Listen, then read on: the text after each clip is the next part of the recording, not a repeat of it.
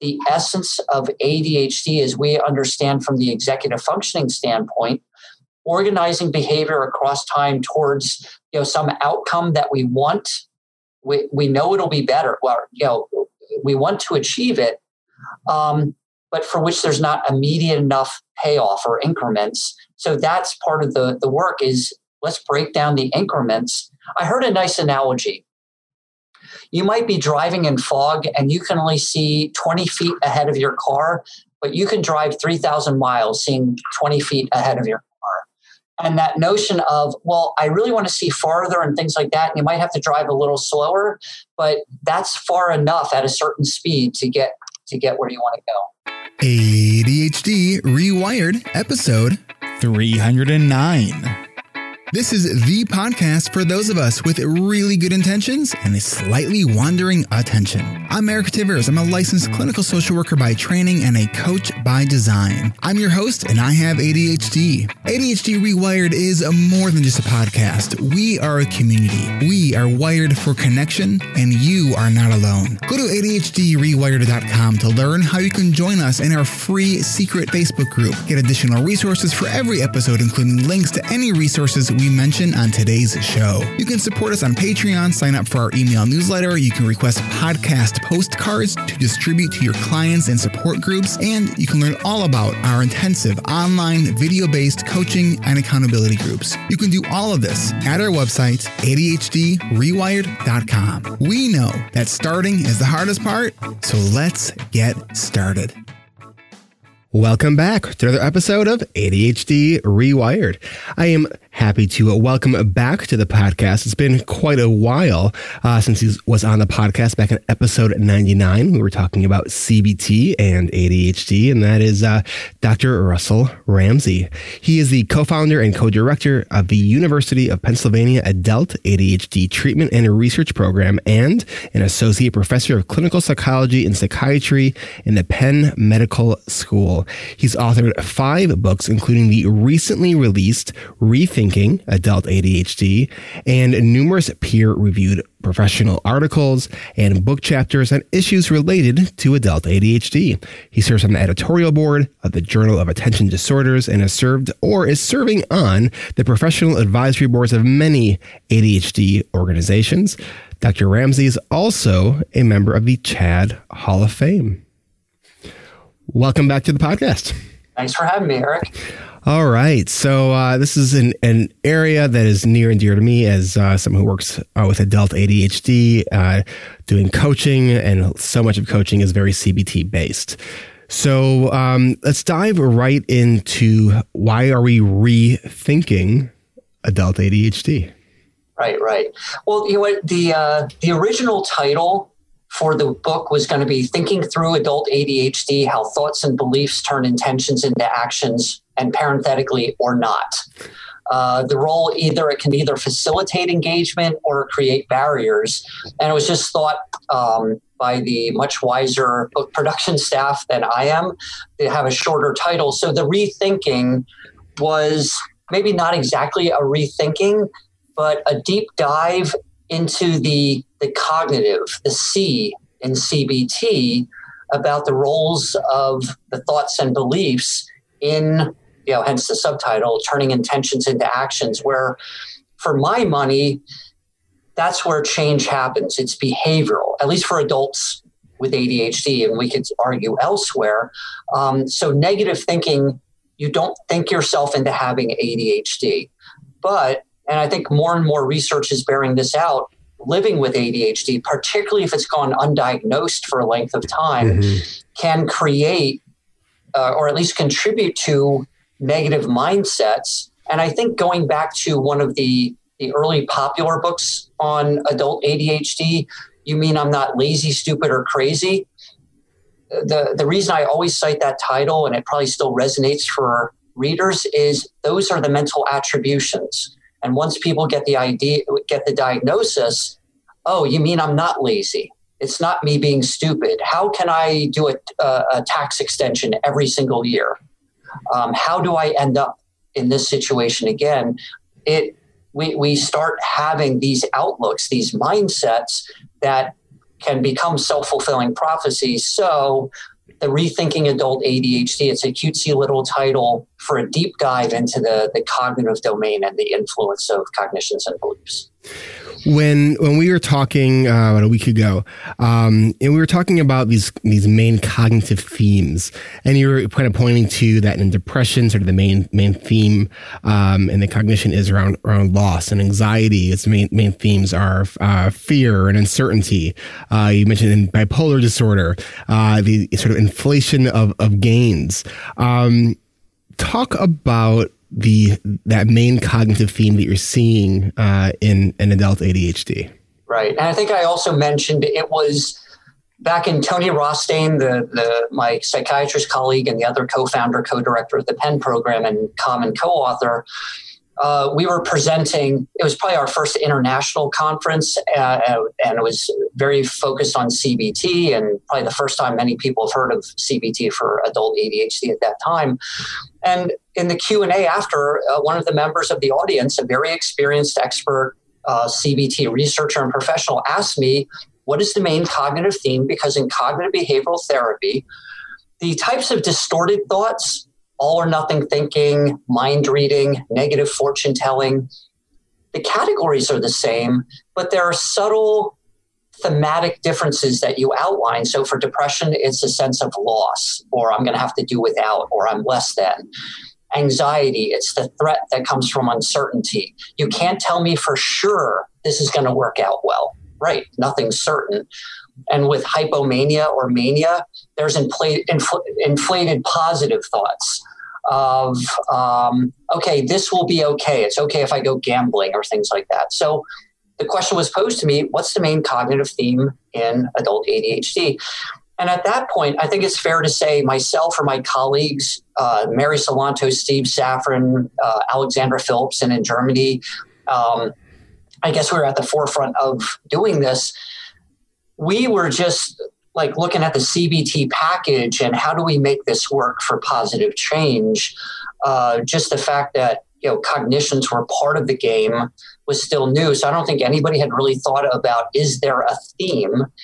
So those themes, that was pretty much the book ended up being I think it added up to, with the publication date being, or the copyright date being 2020, an 18-year delayed answer to that conference question. So, and Laura Naus has done some work, and we've published on the role of cognitive distortions, the automatic thoughts, what thought went through your mind when. And we had one study where perfectionism came out as the main automatic thought. And Laura Naus and John Mitchell and colleagues developed an ADHD cognition scale, a 7-item scale, that the main theme there is distorted positive thoughts. I know this usually distracts me, but I'll just do it for a minute. Waiting till the last minute is part of who I am, and various things like that, which is really helpful. And we use the scale in our program now. But still, in looking at that it struck me, and it came out while I was still writing the book. It struck me, well, that seems like it's still like a step downstream. What's driving those positive thoughts? And as you and others well know, ADHD is not a knowledge problem. Right. Oh, I'm supposed to start earlier? I never knew that. Like, I'll tell clients, if we're dealing with procrastination and I tell you, you need to start earlier, sue me for malpractice. You know that. But when it comes, that's where the positive thoughts come in. I know I shouldn't do this, but I'll just do it for a minute. So in exploring, well, what is the main theme? And I was thinking about Albert Bandura's theory of self-efficacy, our belief in our ability to make changes for the better in our life. But that seemed to be still too global of a construct, because that's true of depression, anxiety, that all these can erode that sense of efficacy due to mood, anxiety, uncertainty, and with ADHD, the executive function problems.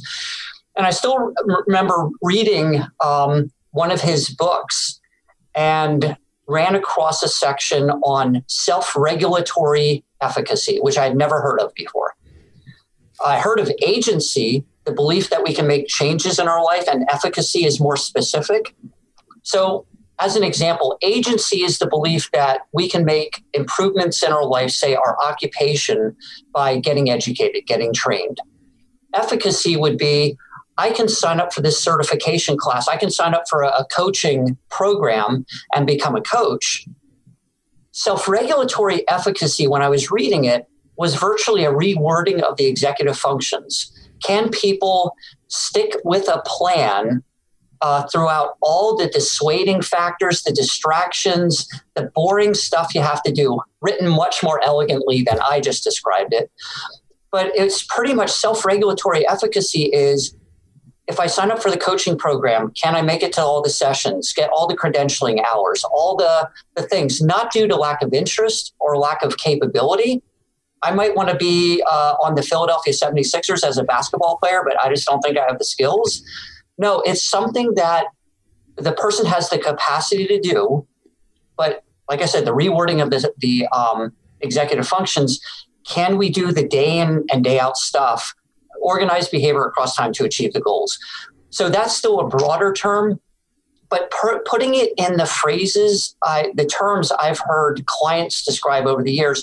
And I had mentioned this before as like one of the beliefs that I hear.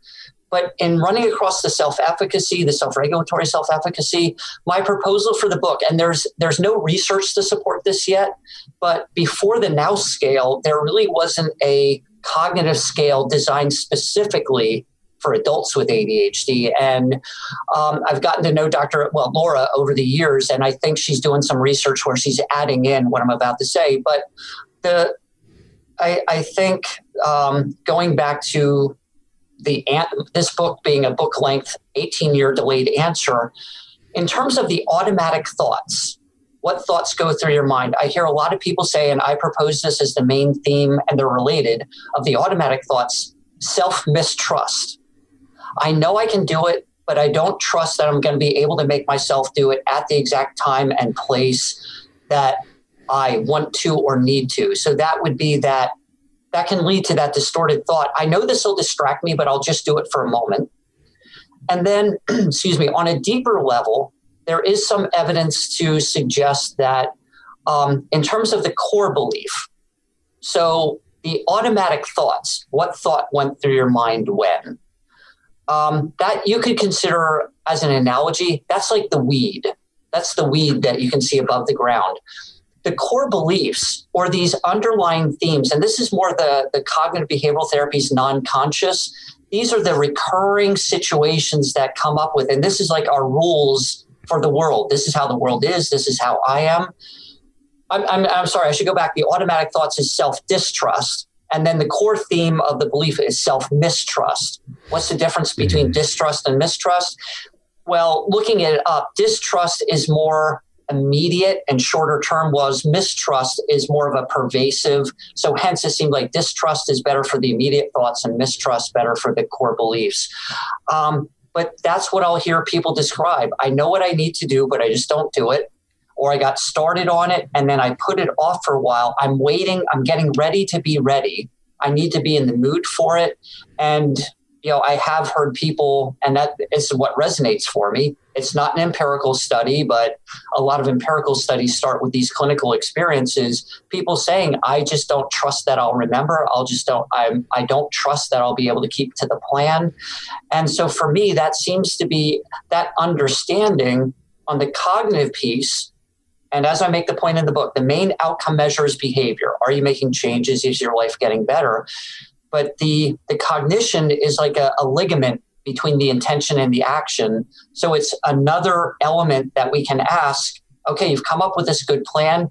What are your thoughts about doing it? What are the thoughts that you would imagine you will have at the time you have to do the task, that for 23 hours and 59 minutes, you're sure you're going to do this? That last minute, what are the thoughts that'll be, here's a reason why I shouldn't do it right now. Here's a reason why it's logical for me to wait.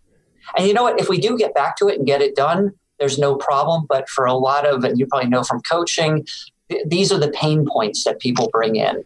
So sorry for the delayed answer. I've had 18 years to think about this. but even, I was working on the book before I ran across the Bandura thing. So it was it really crystallized it and brought a lot of these things together. So that self-distrust in terms of the immediate thought and the core mistrust.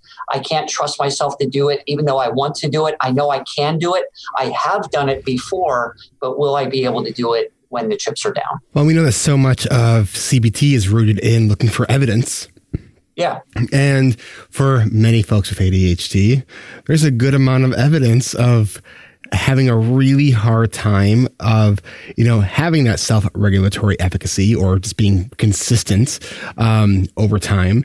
And so when we're looking at it through the lens of, these automatic negative thoughts, how do you play that out when you're looking at interventions where you're having maybe a client do a thought record to really examine and challenge some of these thoughts? Right. Well, it is looking at the evidence, and there's a lot of directions it can go in. So sometimes with the coping strategies, planner, time management, procrastination, starting earlier, breaking large tasks down, there's no trade secrets. We know what works. But it's the implementation problem, the performance issue. So in anticipation, coming up with a plan, it is reviewing what are all the barriers to this plan, including the cognitions. Well, planners don't work for me. I use them for a little while, but then I stop. It doesn't work. Well, there's a subtle difference there. We lose the planner, we stop using it. It doesn't mean it doesn't work. Would we say that we lose the car key? Does that mean the car doesn't work? And it is still a problem, and it's not making light of it, but it's sort of going back to, okay, before we were talking about using the planner day to day and things like that, what sort of planner is going to be a best fit for you and increase the likelihood you're going to use it, digital or otherwise? And there's going to be some trade-offs. Well, if I want to have a day-at-a-glance planner, it might be this big, and I'm going to have to get used to carrying it around in a backpack or something like that, or as is. The smaller one that fits into my purse, my pocket, whatever, it may not give me enough room, and just the problem solving around that and the personalization of treatment. There can also be subtle differences. I was just earlier today, I think, working with somebody where writing reports or assignments is often a major source of difficulty because it's organizing behavior across time, organizing and sequencing thoughts, but how there can be an overgeneralization that any writing task is going to be like the essay on Moby Dick in high school. And are there other frameworks? It's still writing, but can we differentiate and separate out with greater specificity? What is it about this task that you have to do that may not require as much reading and processing of subtext, and maybe it's reporting on data. And the goal then too, and there's a cognitive element of it, how do we break down tasks to make them more actionable, behavioral?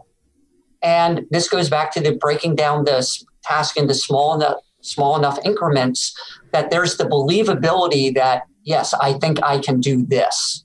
Even if it's not the whole thing, can you sit down and review the syllabus about the paper you have to write? You're not writing yet, but you're engaging in the task, and you've just exponentially increased the likelihood that you'll take the next step into, writing the sentence.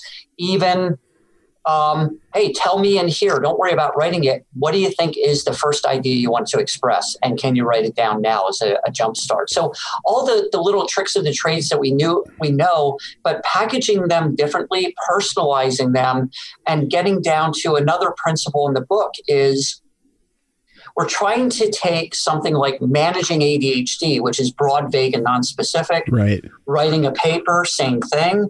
Let's get down to what is that smallest step from you're not doing it and planning to do it to you're doing it. And those pivot points that are more manageable, and it could be, can you get to the gym? Even if you don't do your workout, can you at least get there? But we know once we're there, we've started the behavioral launch sequence. Yeah. And this is motivation, even resignation. Oh, all right, let me just go for a little bit. That's motivation. It's not inspirational. It's not intrinsic motivation. I really want to work out because I want to be fit. I want to whatever. No, it's just I want to get it out of the way. I want Ramsay not to bother me about it the next session, whatever it might be. But breaking it down to what's the point of if I can just go upstairs and get my gym bag, we're doing a behavior we've done before, so we start the launch sequence, we could always turn around and say, no, I'm not going. And I've had people say, I got to the gym and I left. But the vast majority, and we'll follow through at least a little bit. And we're just trying to change the ratio. It's never going to be 100%. But if we can go from, I only follow through 30% of the time and not 70, if we switch that to 60-40, my line is, if we invented a medication with those results, we are billionaires. Yeah. People are lined up outside the pharmacy, but because it's behavioral, we focus on the 40%. And I think there's and that's part of the reframe. And there's so many of those distortions of the all or nothing thinking. Talk about overgeneralization. And I want to get into some of the more specific nuances of some of these more common cognitive distortions that we see in ADHD that are more ADHD flavored. But before we do, I would like to take a quick break and then we will come right back. It's funny getting a diagnosis of something, but you don't really get a lot of tools from the medical community on really how to move forward and how to work on things more. You know, like they were like, all right, here's your prescription. And I said, okay, is this gonna make my life like so much better? They're like, well, you know, kind of. I didn't know what else to do and I wasn't prepared for that. And so I just started researching and trying to figure out like, how do I work this out now? How do I learn what I need to learn to function in the ways that I really need to function? It was super valuable to me. I found the podcast and I found the website and I signed up and I had no idea what I was going to learn, but I know that I get a lot out of talking to other people and sharing with other people and, you know, just being in a community in which people can advise based on true lived experience. And that is exactly what I found. And I've learned in this group just that you can go really far when you allow yourself to be vulnerable. And we all kind of had to talk about our real stories in here. And this is a place in which that's never going to go against you. That is only going to help you. And it's been just a real turning point and joy to understand the ways that I can improve my life through so many things that I didn't even know I could do. One of the big reasons why I decided to join the group was because I was just tired of being misunderstood. I decided to join the group because I wanted to learn to thrive with my ADHD. And I learned to let others around me know what I was dealing with and so that I could be better supported. And over the course of a year, basically, I was feeling so stuck and stagnant and just so unhappy with where I was. And I realized that I couldn't do it alone and something needed to change. Before the group, it never occurred to me that I should consider the time it would take to do a task when I have my to-do list. I never really thought to give time to the things that matter to me. I always felt like I haven't earned the time to do the things that I wanted to or cared about. And now I realize that actually is what the most important, and that's what energizes you to do those other things that other people want you to do. And I think it's helped increase my happiness and make progress on things, and it's made me more productive. I was kind of worried or nervous about, oh my gosh, 3 times a week for 10 weeks. But it was really a lot more manageable than I anticipated. And the group really, to me, it's like a safe haven. It's a judgment-free zone where we can be vulnerable and lift each other up. And we all have so much to offer. Before the group, I was frustrated with myself over things I was doing or couldn't get done. I was spinning. And now I'm more accepting that if that happens, I will be kind to myself because I realize I'm only human and sometimes ADHD wins. This group has been amazing. I never thought that I could go in front of a camera, A, B, that I would actually be emotional with a group of people I've never met. And I mean, I can't tell you, there was a couple sessions I just broke down in tears after the session was over. What I did not expect was to connect so quickly and deeply with all of our group members here. You know, I find as I listen to each one of you say things, there's something I can identify with where you're speaking part of my experience. What was so comforting too is that a lot of other people felt like that, and the whole group feels like that. And to kind of work through that together was just a huge takeaway. And actually my anxiety, I went from, oh, how am I going to beat this, to you can live with ADHD and be very successful. I've just learned so much. I just cannot believe that it's worked. I never knew that anyone was like me. Been looking for a community for like 2 years, and I just couldn't find one in my area. And I thought about starting one, but I said, there's no way I have the tools. I'm not ready for that. It was like, there's actually a class for people that can't get out of bed, and I can't believe I'm finding success. Getting to know everybody, and you hear that you're not alone, but getting to meet those other people and getting to be a part of that community is really validating and has been really amazing. And it's also pushed me out of my comfort zone and helped me grow and do the things that I wouldn't have been able to accomplish on my own. I think really getting people to say, why aren't you doing that? Those are the hard questions that you need somebody else to be able to look at you and kind of force you to reckon with. And that's really where the growth happened. So it was really good. Thanks to everybody who helped push me there. If you're thinking about joining this group and it's at the last second, do it anyway. Don't give yourself the time to talk yourself out of it. It's not worth doing. Just join immediately.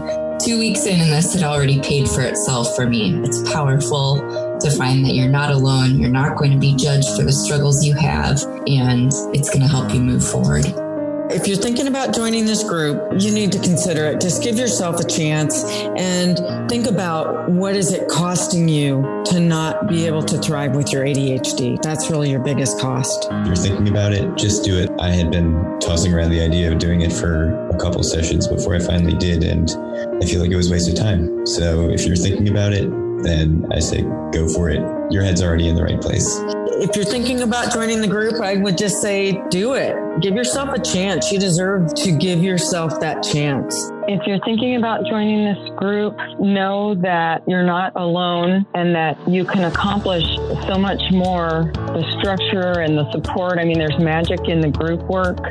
There's magic in working with a community of other ADHDers who all understand and offer support and new strategies. So it's like if a person is ready to be done living life on hard mode and wants to make progress, do the group.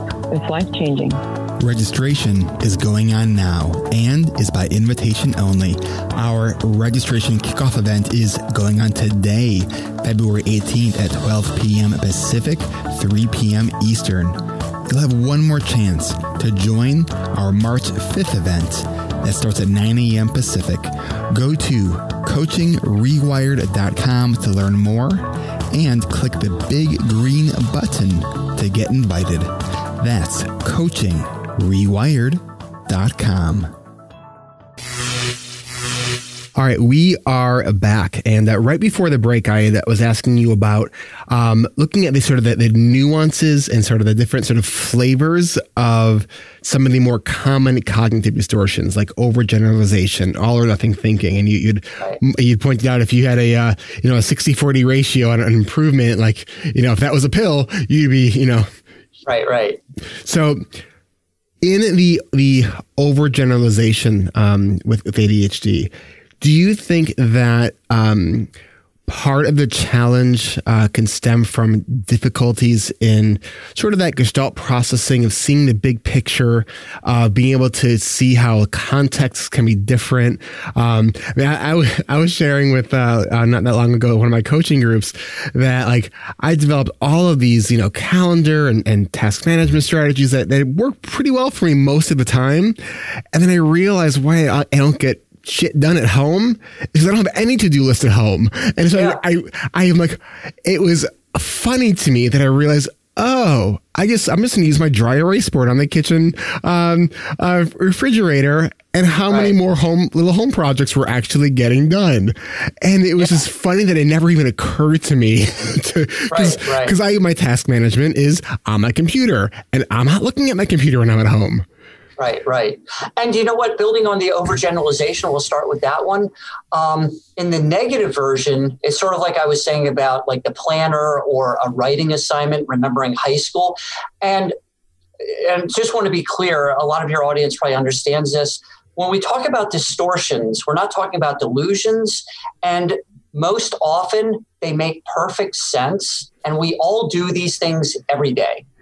Oh, there's never parking around here. Well, it just means I have to park 6 blocks away and it's raining. And it's so, but yeah, we know the gist of it. But with overgeneralization in a negative way, a past frustration or actual failure or setback And there may be information to derive from that. Is there a learning difference that made that wasn't accommodated? Did you recognize that you had ADHD at the time and adjust how you approach the task? Or were you trying the same thing that everybody was doing over and over again, which that's what we're going to do without any personalization. So with the overgeneralization, okay, because I didn't do this well, I won't do anything like it well. That's where the specificity, all right, let's take a look at this task. And so, yeah, it may be in the domain of writing or using a planner, but let's come up with different ways of doing it. The planner doesn't have to be a book form calendar. It can be a whiteboard, and there may be some problem solving there. Okay, between your work or school whiteboard and your home whiteboard, how are you going to transport things between? And it could be an index card that gets torn up once everything's and sitting across from a lot of people, people ask me for suggestions. I'll say, here's what I hear. But a lot of that comes from people who come up with some innovative way, like I never would have thought of doing, but that itself is a beautiful solution. So the specificity and the differentiation of, we're talking about writing or whiteboards, but is there another way to do it that fits for you? And so much of the work that I do too, or people are asking me, what should I do? And my response to that is often, well, what works for me isn't necessarily going to work for you. And what I want you to really try to do is do some experimentation and be a scientist that is not attached to the results. Because I think so many people have such a long experience of, I tried this, that didn't work. I tried that didn't work. And so there's an understandable level of discouragement. And so when we could help them understand that, that if one part of it doesn't work, doesn't mean the whole thing doesn't work. And helping clients to change their, not just their thoughts, but the questions they're asking themselves. Like, is this writing assignment, is this different than other things? And this is something that I've actually worked on over the last couple of years, because writing has been a struggle for me.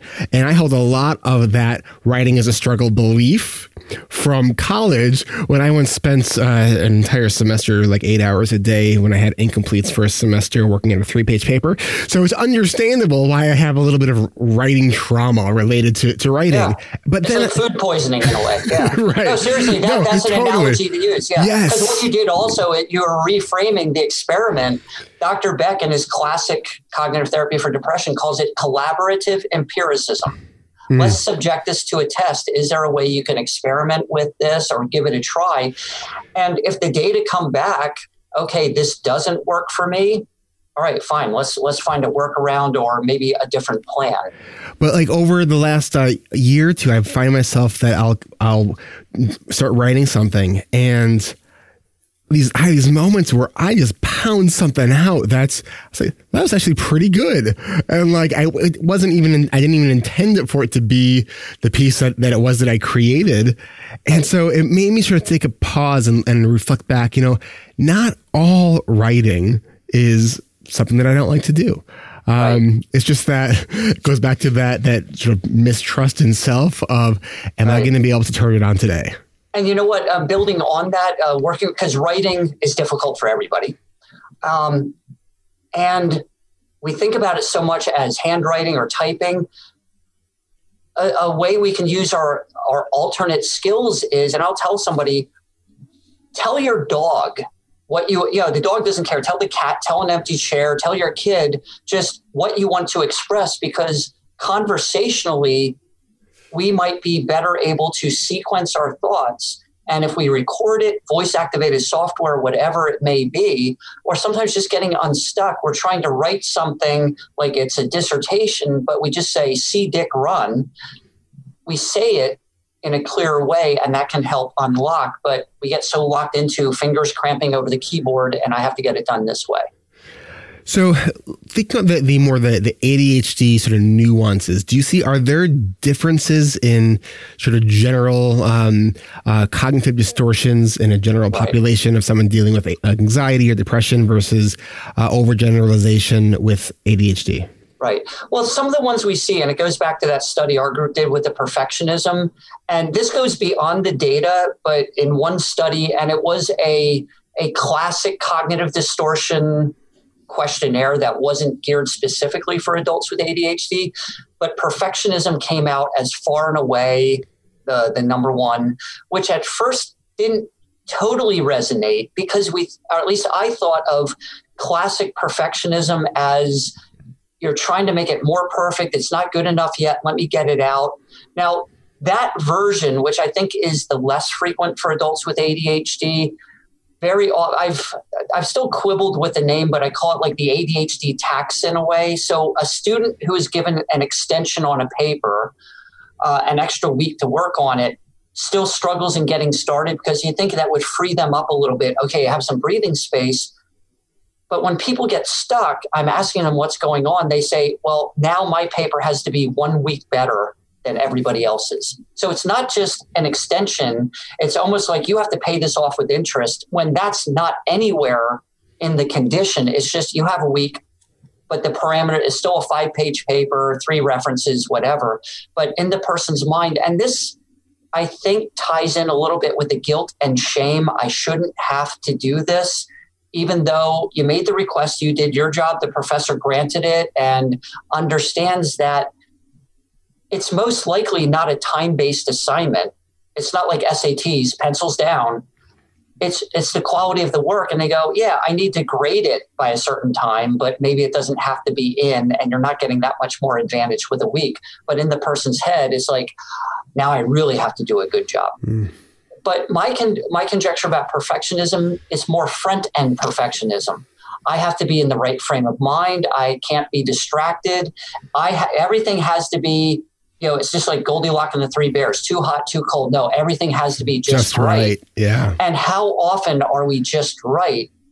And going back to the framing, one of the reframes with that front-end perfectionism, because then we put it off waiting to be ready. And that's part of where that self-distrust comes in. I don't trust I can do it unless I'm well rested, do everything else first.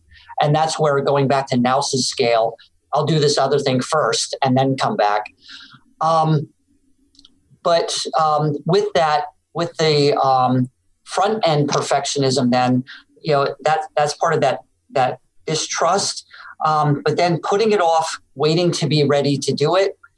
And I forget where I was going with it. So, but that says it enough. So it goes beyond the data, but it's the I'm probably saying it again the same way.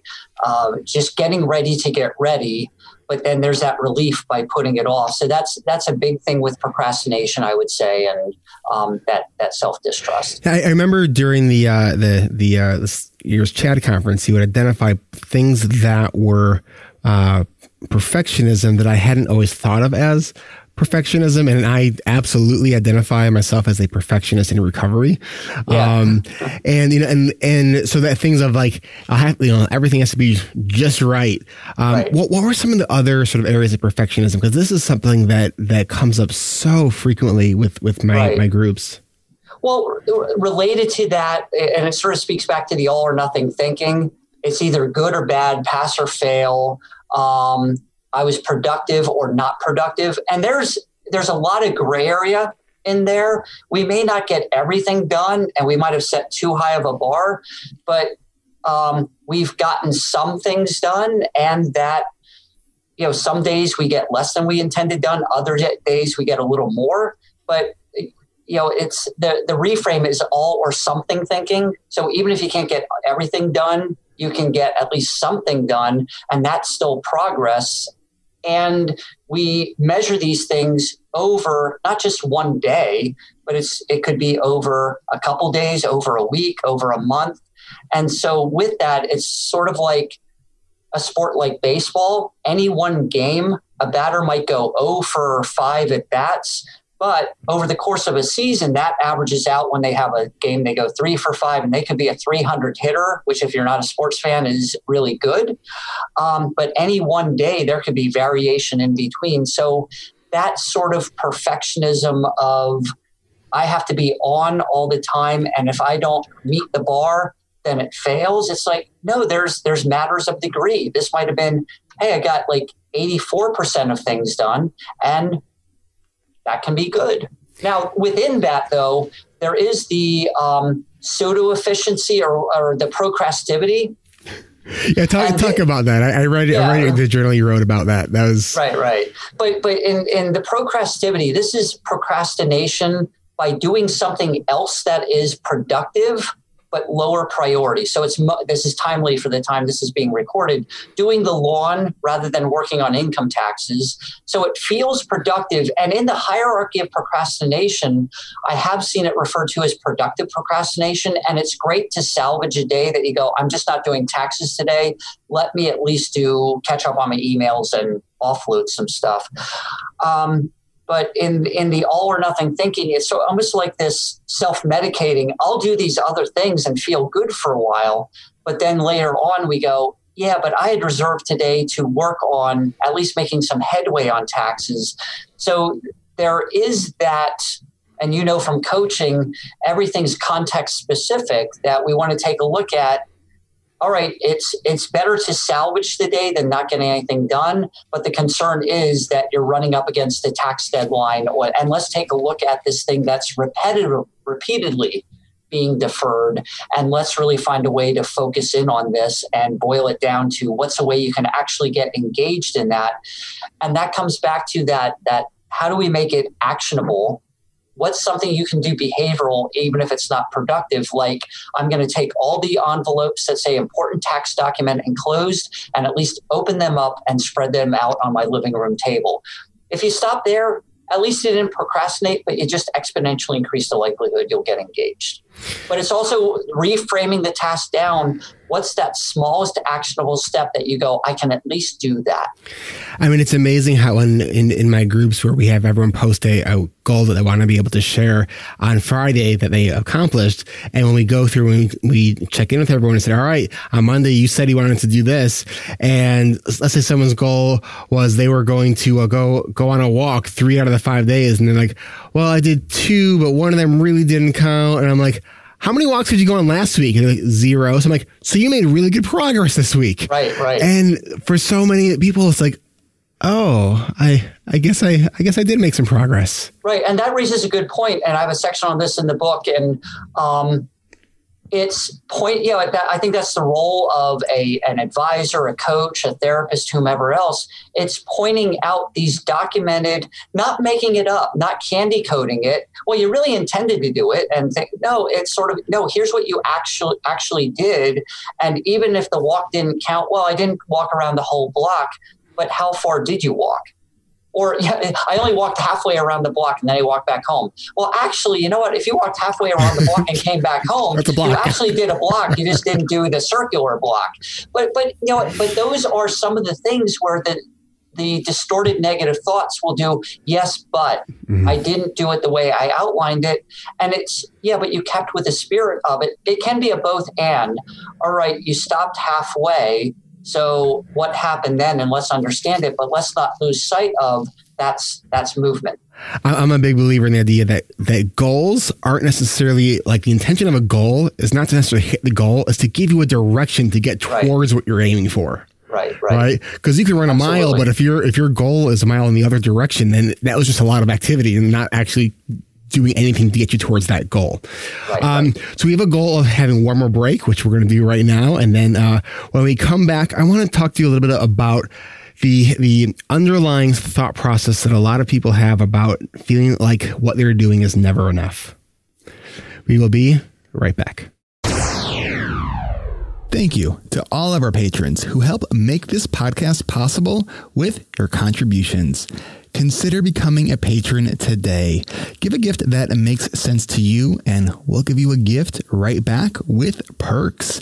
If you find value in these podcasts, become a patron at ADHDrewired.com/Patreon.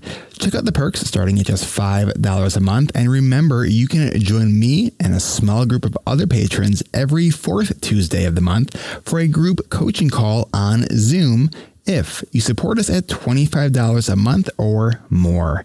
Our next coaching call will be on February 25th at 1 p.m. Pacific, 4 p.m. Eastern. Put that in your calendars. Whatever your reason for giving and whatever you can give, thank you. It really does help, and it really does mean a lot to me. become a patron at ADHDrewired.com/Patreon. That's ADHDrewired.com/Patreon. And thanks. This week on Hacking Your ADHD, Will Kerb will delve into life lessons from video games. Subscribe to these short, mindful ways to hack your ADHD.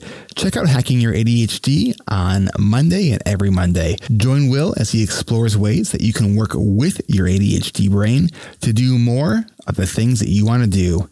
If you haven't yet checked it out, do yourself a favor and go subscribe to Hacking Your ADHD. That's Hacking Your ADHD, available to everyone, everywhere you consume podcasts.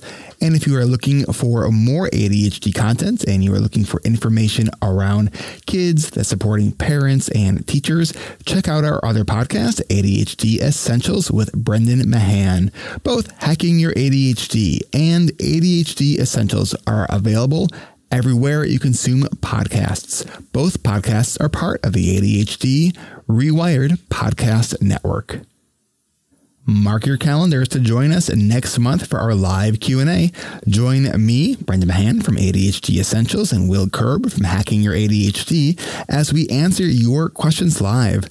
Our last episode, we answered the question, how to restore and revive yourself between hard tasks. You have a question?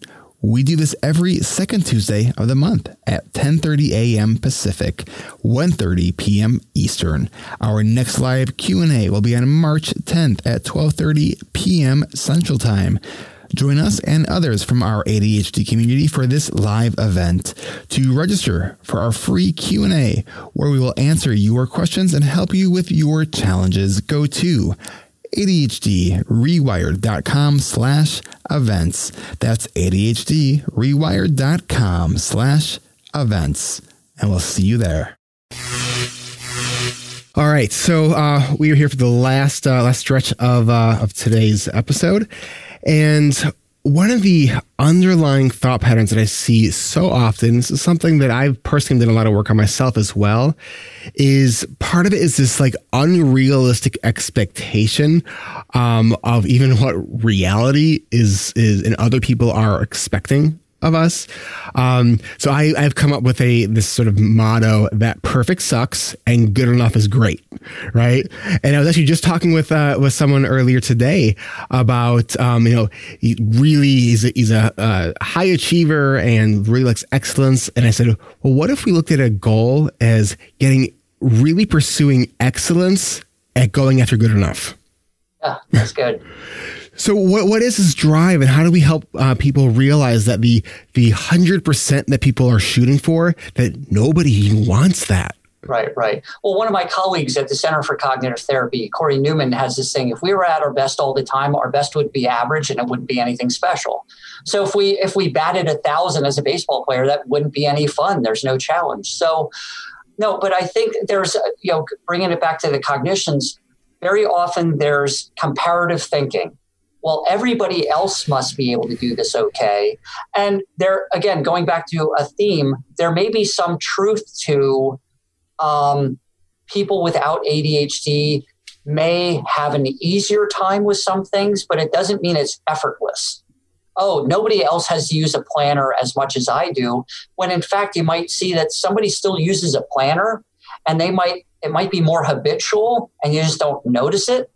But they probably have some sort of planning system. So it's not like somebody has this, magical working memory that they can think about, oh yeah, I know what I'm going to serve for the 4th of July picnic or something like that. So that, or taxes or writing, that nobody likes it. It may be more effortful for the client.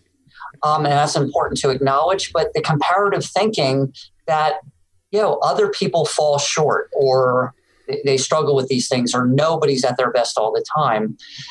And then recognizing that, and that's where sometimes I'll use self-disclosure. I'll pull out my to-do list or say, hey, I can tell you the couple things I meant to do over the weekend that I didn't get to, and that the relapse rate for procrastination is 100%.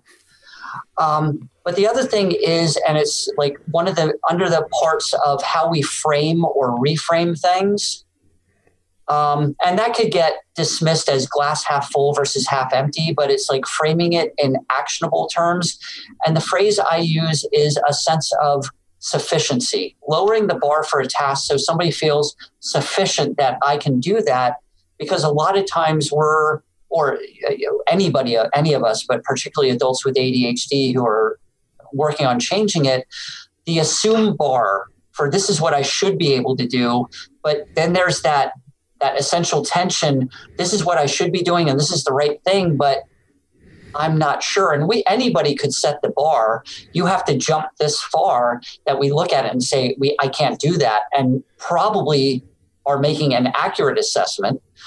So if we can pull that down a little bit to say, I can at least do this. I know this is variation on a theme, but that's the essence of ADHD as we understand from the executive functioning standpoint, organizing behavior across time towards, some outcome that we want.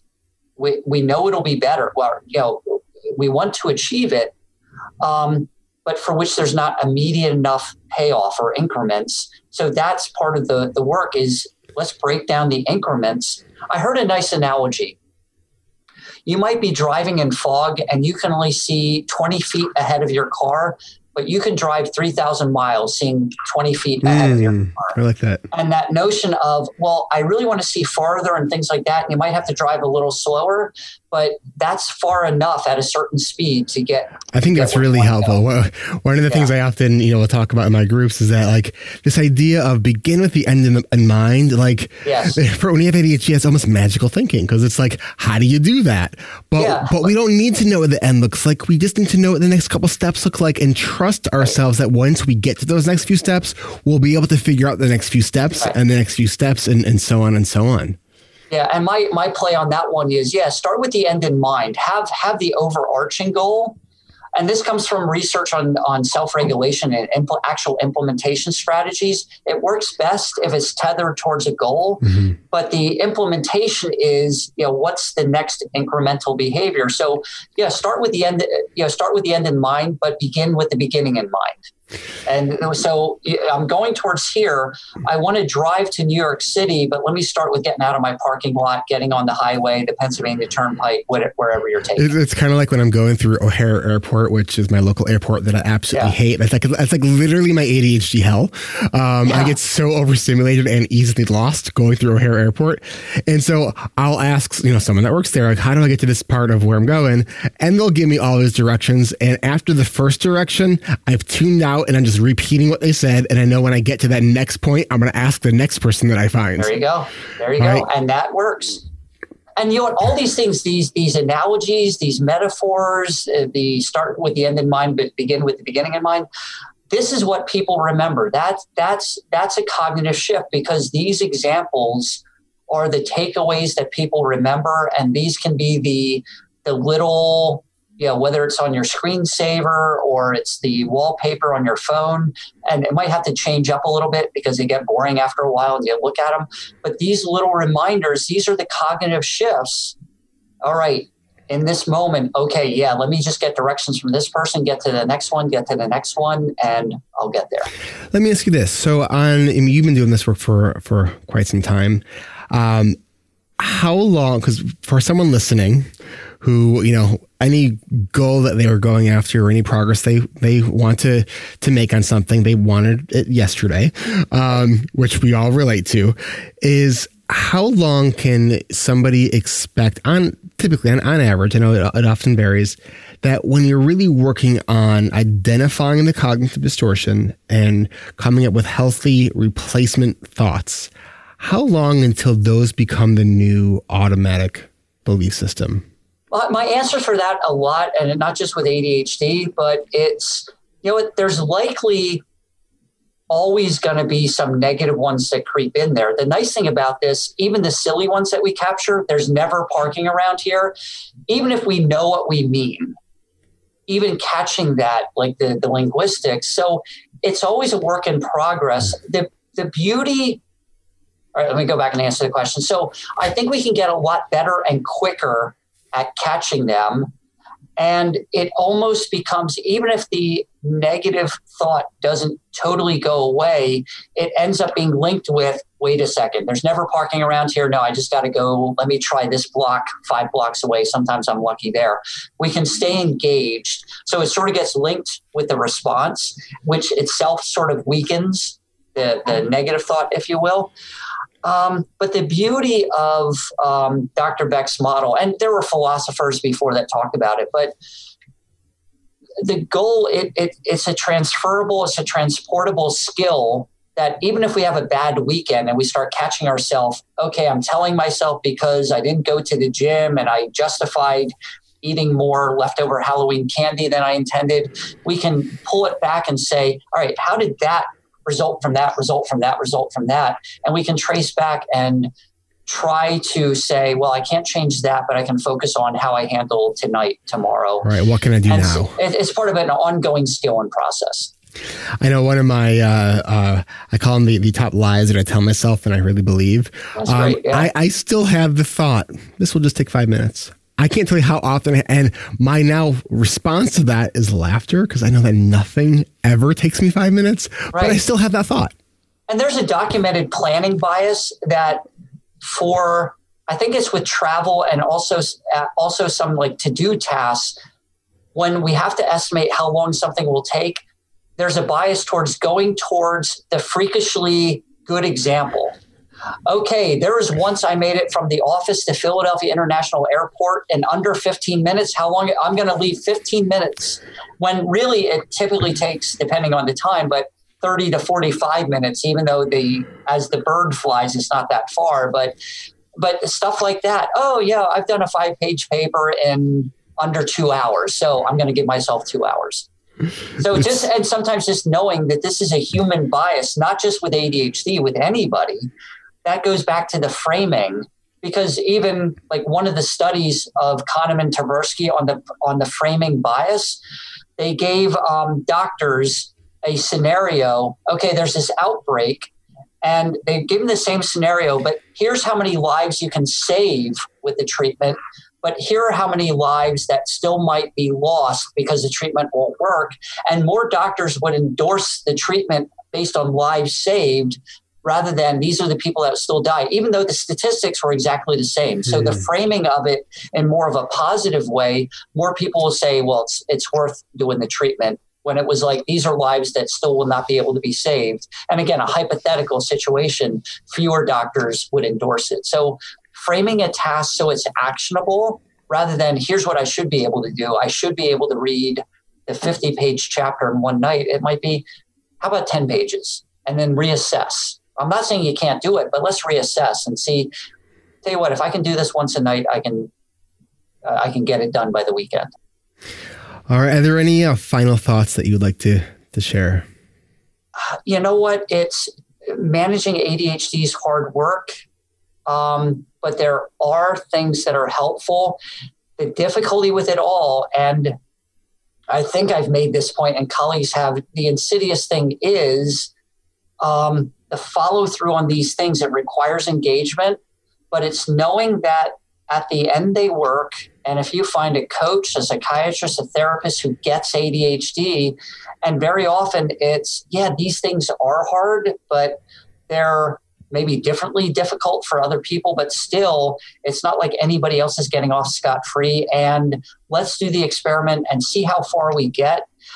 And you know what? Once we get engaged, even though we might say, well, I still have to get 100% or an A+, or I have to do it by whatever time, usually once people get engaged and hands-on and they see the progress that they're making, they're a lot more willing to adjust. Okay, maybe I won't meet the original deadline that I set for myself, but I see I'm going to reach the end point that I want to get to. And as a final word, this goes back to, I haven't used this quote for a while, but it was a college student who said, I'm going to graduate on time no matter how long it takes me. And I think that captures it, because now it's off of on time towards what do I need to do to fulfill graduation requirements. And if I don't do it in 4 years, my degree is not going to look different. And we just forget about the deadline, and it's more about the process. And hopefully hey, I just did something I didn't think I could do. And that's going to be the most convincing evidence that we're going to have. Thank you so much, Dr. Russell Ramsay. His new book, Rethinking Adult ADHD. I'm sure you can get it anywhere where you get books. We'll link his website up to the show notes because it's a really long one. So just go to the show notes of this episode, which is ADHDrewired.com/whatever episode number this happens to be. Just look in your podcast player to see that. Dr. Ramsay, thank you so much for your time and for sharing your wealth of information. Thanks for having me. The work you do, I recommend your podcast to a lot of people. Well, thank you. Have a good one. Take care. This is Eric Tivers. Thank you for listening, and congratulations for making it to the end. ADHD Rewired is more than just a podcast. We are a community focused on learning, growing, and connection. The website is ADHDrewired.com. You can find summaries and additional resources for each episode. You can apply to our free and secret Facebook community. You can learn more about ADHD Rewired's intensive online video-based coaching and accountability groups, and sign up for my email newsletter to get exclusive content you won't get anywhere else. It's all at ADHDrewired.com. While you're there, click the Patreon button.